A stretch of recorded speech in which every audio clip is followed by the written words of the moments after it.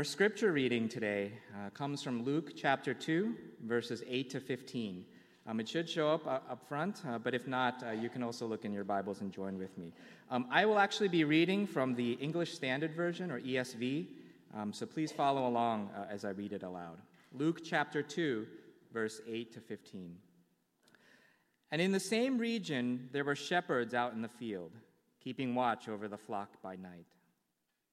An angel of the Lord appeared to them, and the glory of the Lord shone around them, and they were filled with great fear.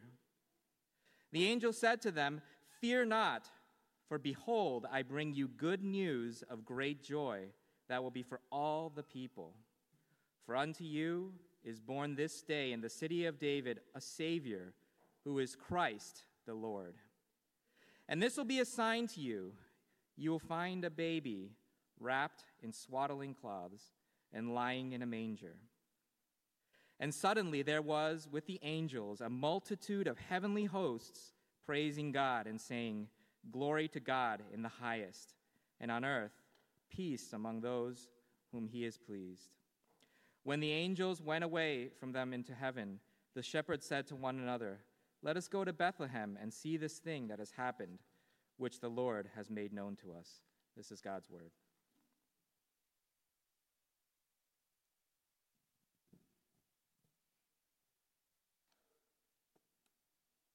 Morning.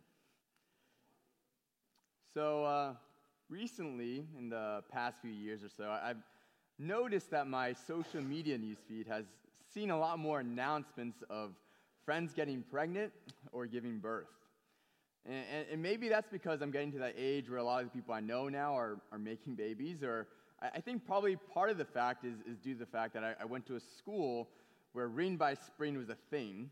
So all those engagement and wedding posts, all that happened, many years ago. And now the babies start coming. And the typical thing is that once a baby is born, what do? You let your family know, you let your relatives know, and then you post it on social media, or you send out this mass email saying something like #CoolBabyAlias was born, weighing at this many pounds and ounces. And also the obligatory, mom, dad, and baby are tired, but doing just fine. Now, our passage, which Bonan just read for us today, also deals with the announcement of a birth. But what we're going to see is that there's, I think, some major differences between the type of announcements that we see on social media and the announcement that we see in our passage today. And so if you're just joining us, at Crossbridge this morning, welcome. We've been working our way through this sermon series called Songs of Advent, as we explore different songs that were sung in response to the birth and the coming of Christ. And so 2 weeks ago, we looked at Mary's song. Last week, we looked at Zechariah's song. And today, we arrive at the angel's song. And so if you have your Bibles, you can turn with me in there to Luke chapter 2, verses 8 to 15. Now, as we read earlier, the song itself is pretty short. It's really only 2 lines. But we're also going to look at the angel's announcement that accompanied this angelic praise.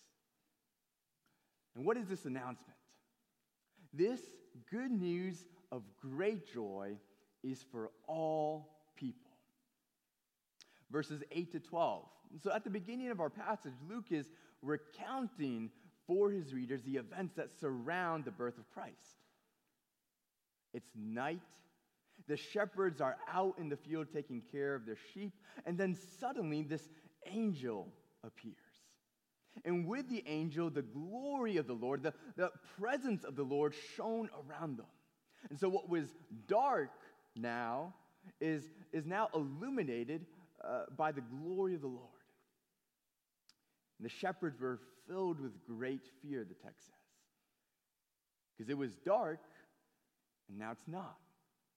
There's no electricity here. There's no stadium lights as if it was illuminating a baseball field in the evening game. It's the glory of the Lord, his presence. And the angel then makes an announcement. Verse 10, "Fear not, for behold, I bring you good news of great joy that will be for all the people."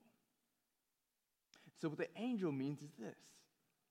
Jesus' birth is not just a family affair.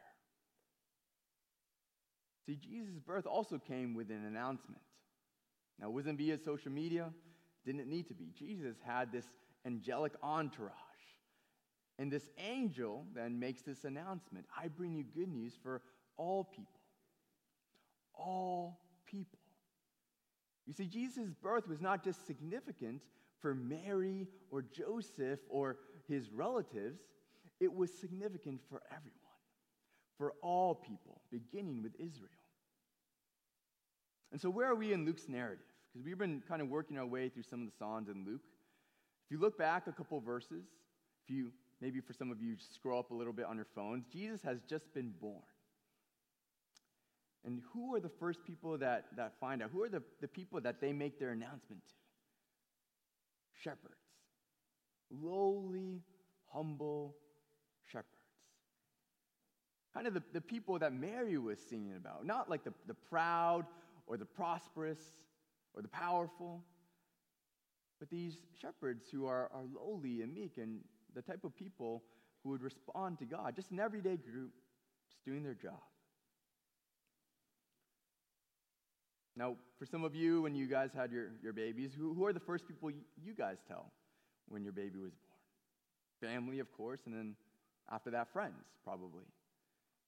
But who does the angel tell, right? Shepherds, who I presume to be strangers. But the angel says it's good news for all people. And he explains in verse 11, For unto you is born this day in the city of David a Savior, who is Christ the Lord. And so how is it good news for all people? For unto you is born a Savior, or even better in some translations, he has been born for you. The angel shows it is good news for all of us, for all people, for everyone, because the very first people that hear it are not just family members, but people who represent all people. And he who is born is a Savior, who is Christ the Lord. This is good news. That salvation is here, and salvation has a name, and his name is Jesus. Jesus who lived the life we couldn't live, died the death we should have died, and rose to give us a life we otherwise would not have. Now here's, I think, a major distinction perhaps between the announcement that our friends make when their baby is born and the announcement that we see here in Scripture of Christ being born. One is born for you, the other isn't. One announcement says Jesus was born for you. The other says the baby was born. You see, when our friends give birth, the birth, more likely than not, will have little to no direct effect on us. We're not the ones losing sleep. We're not the ones whose Amazon shopping cart now looks more like Babies R Us than Best Buy or Bloomingdale's. The baby was not born for us. The mother did not endure hours of labor for us. But not so with Jesus. Jesus' birth was for us. And it has significance for all peoples across all times. Now, we don't celebrate his birth in the same way that we celebrate, let's say, Washington's birthday on President's Day weekend. Yeah, I mean, we celebrate George Washington's birthday, but I think that's really only celebrated here, right? If Crossbridge was in a different country, then I have to come up with someone else's birthday for this example. Christmas, though, is not just a federal holiday. Jesus' birth had meaning and significance for those who came before him and those who came after him. Jesus' birth has cosmic significance because it was part of God's cosmic plan of redemption and salvation. And so Jesus' birth is not just a family affair. A birth that was 2,000 years ago still has meaning and significance and relevance for you and me today. And so because of that, Jesus' birth is met with joy, not fear. What do you look forward to when this time of Christmas comes around? Where is your joy placed? I remember one winter when I was in college, it was around Christmas, I think. It was the middle of the day, and I was walking back from class. Snowstorm had arrived in full force, and the snow was coming down hard. And as I was walking back to my dorm, that my phone started going off. So I pulled it out, and as my eyes lit up, I began to hear shouts of joy literally traveling down the path I was walking on, as people pulled out their phones and read what it said. The text message said, "Class is canceled for the rest of today and tomorrow." So canceled classes definitely bring joy to students, obviously. What else? Around this time, maybe it's winter break. Some of you guys are looking forward to that. The first sign of snow, Christmas songs, family reunions, the release of the Star Wars movie, Christmas presents. Now, these are all great things that bring joy to us, and they should. But Christmas is also a time where we step back and we're reminded of a greater joy, the joy of Jesus Christ. At the beginning of our passage, the angels appear to these shepherds. The glory of the Lord shone around them, and the shepherds then were filled with a great fear. Now, fear is a normal response when you're encountering God's glory, His presence. The Hebrew word for glory gets at this notion of heaviness, weightiness. It's real. It's not something you can get past. And so the natural response then is fear. Because in the presence of the infinite and holy God, you suddenly and finally realize how finite and sinful you are. But in the angel's announcement, he says, "Fear not." The message of Christmas now is fear not. If you're familiar with maybe some of the stories in the Old Testament, God had manifested his glory multiple times throughout the history of Israel.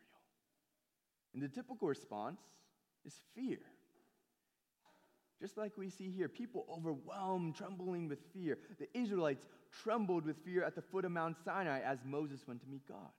They feared God as they saw his power and his presence demonstrated over the Egyptians. But the manifestation of God's glory was always for the good of God's people. When God manifested his glory in Exodus, it was to deliver his people Israel from slavery. He manifested his glory when he gave them the law, these commandments, which was for their good. And likewise here in the darkness of the night, the glory of the Lord shines brightly, and the response is fear. But the angel says, "Fear not, because I bring good news for you." Here, the manifestation of God's glory is in connection, it's in relation to the birth of Jesus Christ. Good news for all people. And so this good news elicits joy in us, not fear. I like this quote from J.C. Ryle, and I'm going to read it to you, and you can follow along on the PowerPoint. "True religion was never meant to make men melancholy. On the contrary, it was intended to increase real joy and happiness among men and women. The Christian who withdraws entirely from the society of his fellow men and walks the earth with a face as melancholy as if he were always attending a funeral does injury to the cause of the gospel. A cheerful, kindly spirit is a great recommendation to a believer. It is a positive misfortune to Christianity when a Christian cannot smile. A merry heart, a readiness to take part in all innocent mirth are gifts of inestimable value. They go far to soften prejudices, to take up stumbling blocks out of the way, and to make way for Christ and the gospel. This good news of great joy is for all people. The good news was Jesus, his birth, his coming. And now we get to the angel song that accompanies this announcement.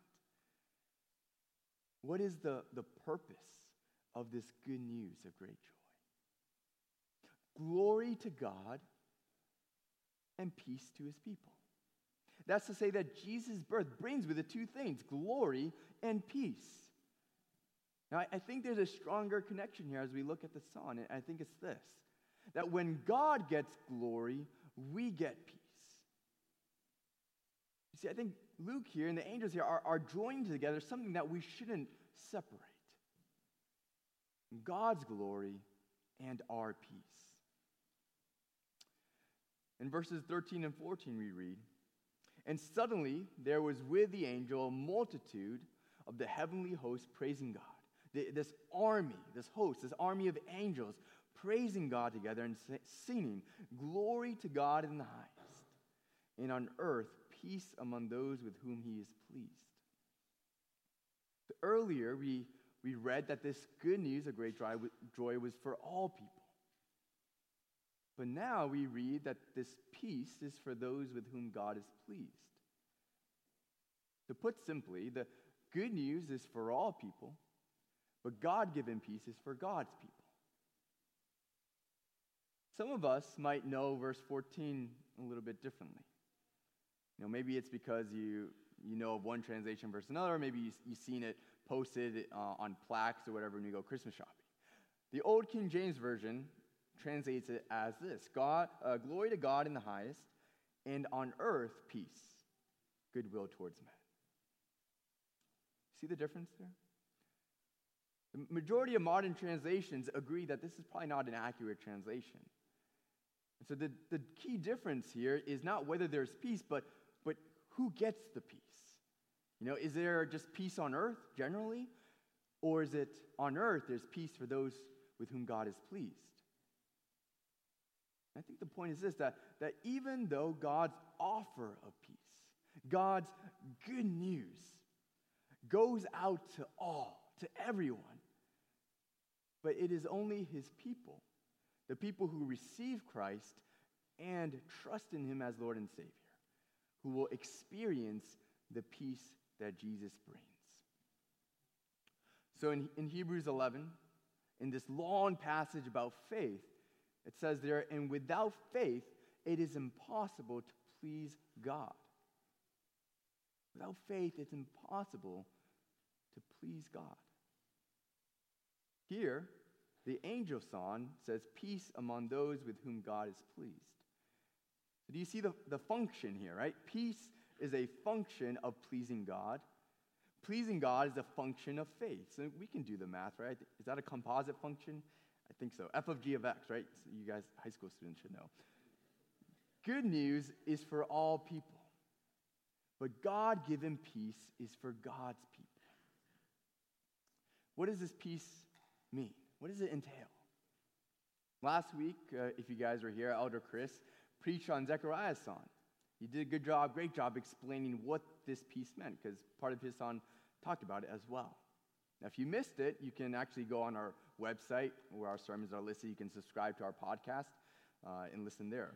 What we're talking about here is biblical shalom, the Hebrew word for peace. It's not just some inner disposition. It's not even just the absence of something, but the presence of something greater. And so, for example, sometimes in the Bible, when we think of two warring or rival nations who make peace, it's not just that they lay down their weapons and stop fighting, but they end up working together for the benefit of each other. This idea of biblical peace, this biblical shalom, also gets at the idea of wholeness, completeness, well-being.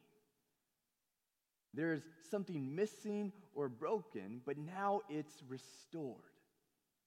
In fact, part of it, it's a new social order marked by wholeness and harmony and well-being, of which there are global aspects of it that we're going to see when Christ returns.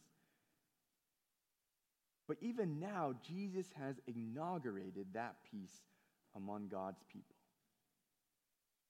What does that peace look like? A couple things. It's peace with God. God, in one sense, this peace, the peace that the angels sing about, it means salvation. Paul writes in Romans, "Therefore, since we have been justified by faith, we have peace with God through our Lord Jesus Christ. Jesus, he's restored and reconciled this broken relationship between God and mankind. He's mended, he's made it whole.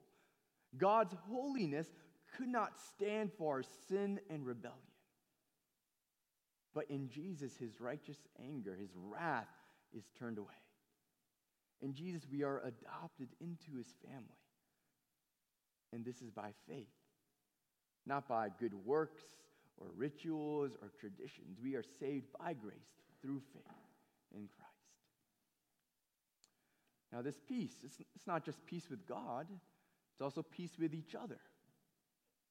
So in Colossians, it says, "Let the peace of Christ rule in your hearts, to which indeed you were called in one body."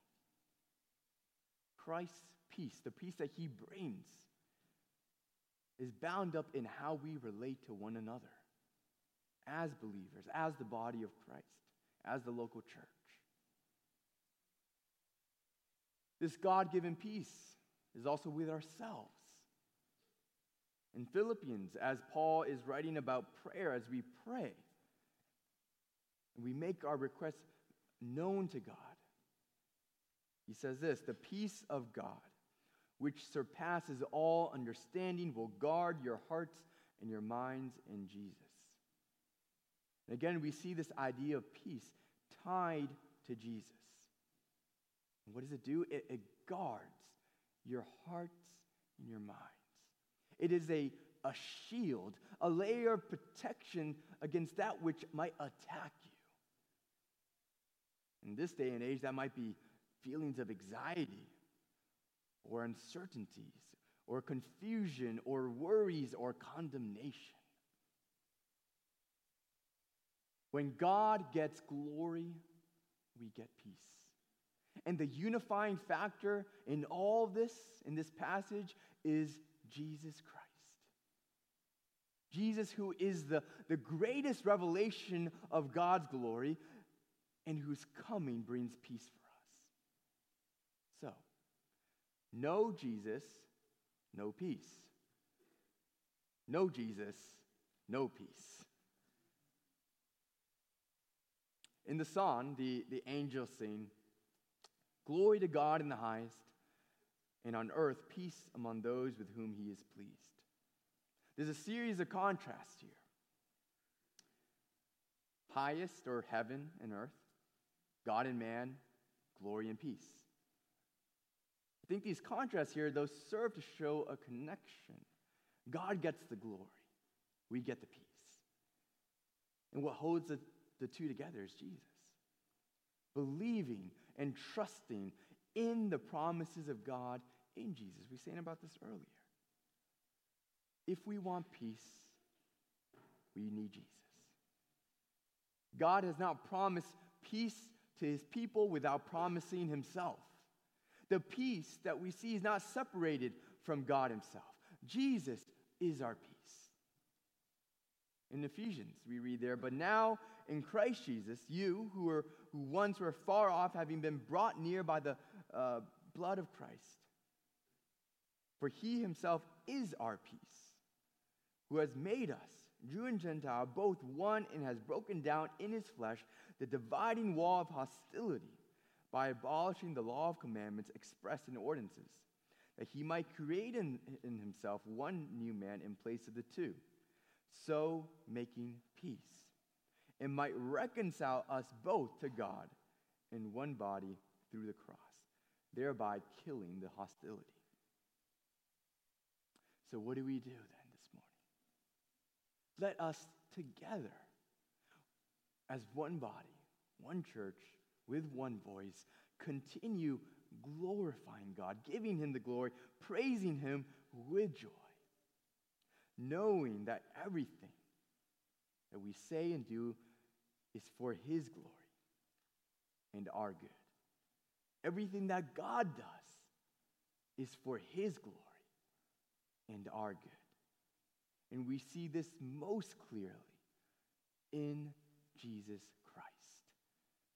And so may the God of hope fill each and every one of us with joy and peace in believing, so that by the power of the Holy Spirit we may abound in hope. Let's pray. Father God, we give you thanks for Jesus, for peace, for he is our peace. He has broken down the barriers between us and you. He has made a way that we might have a right relationship with you. He has made a way that we might have peace in our own lives, with each other, with you.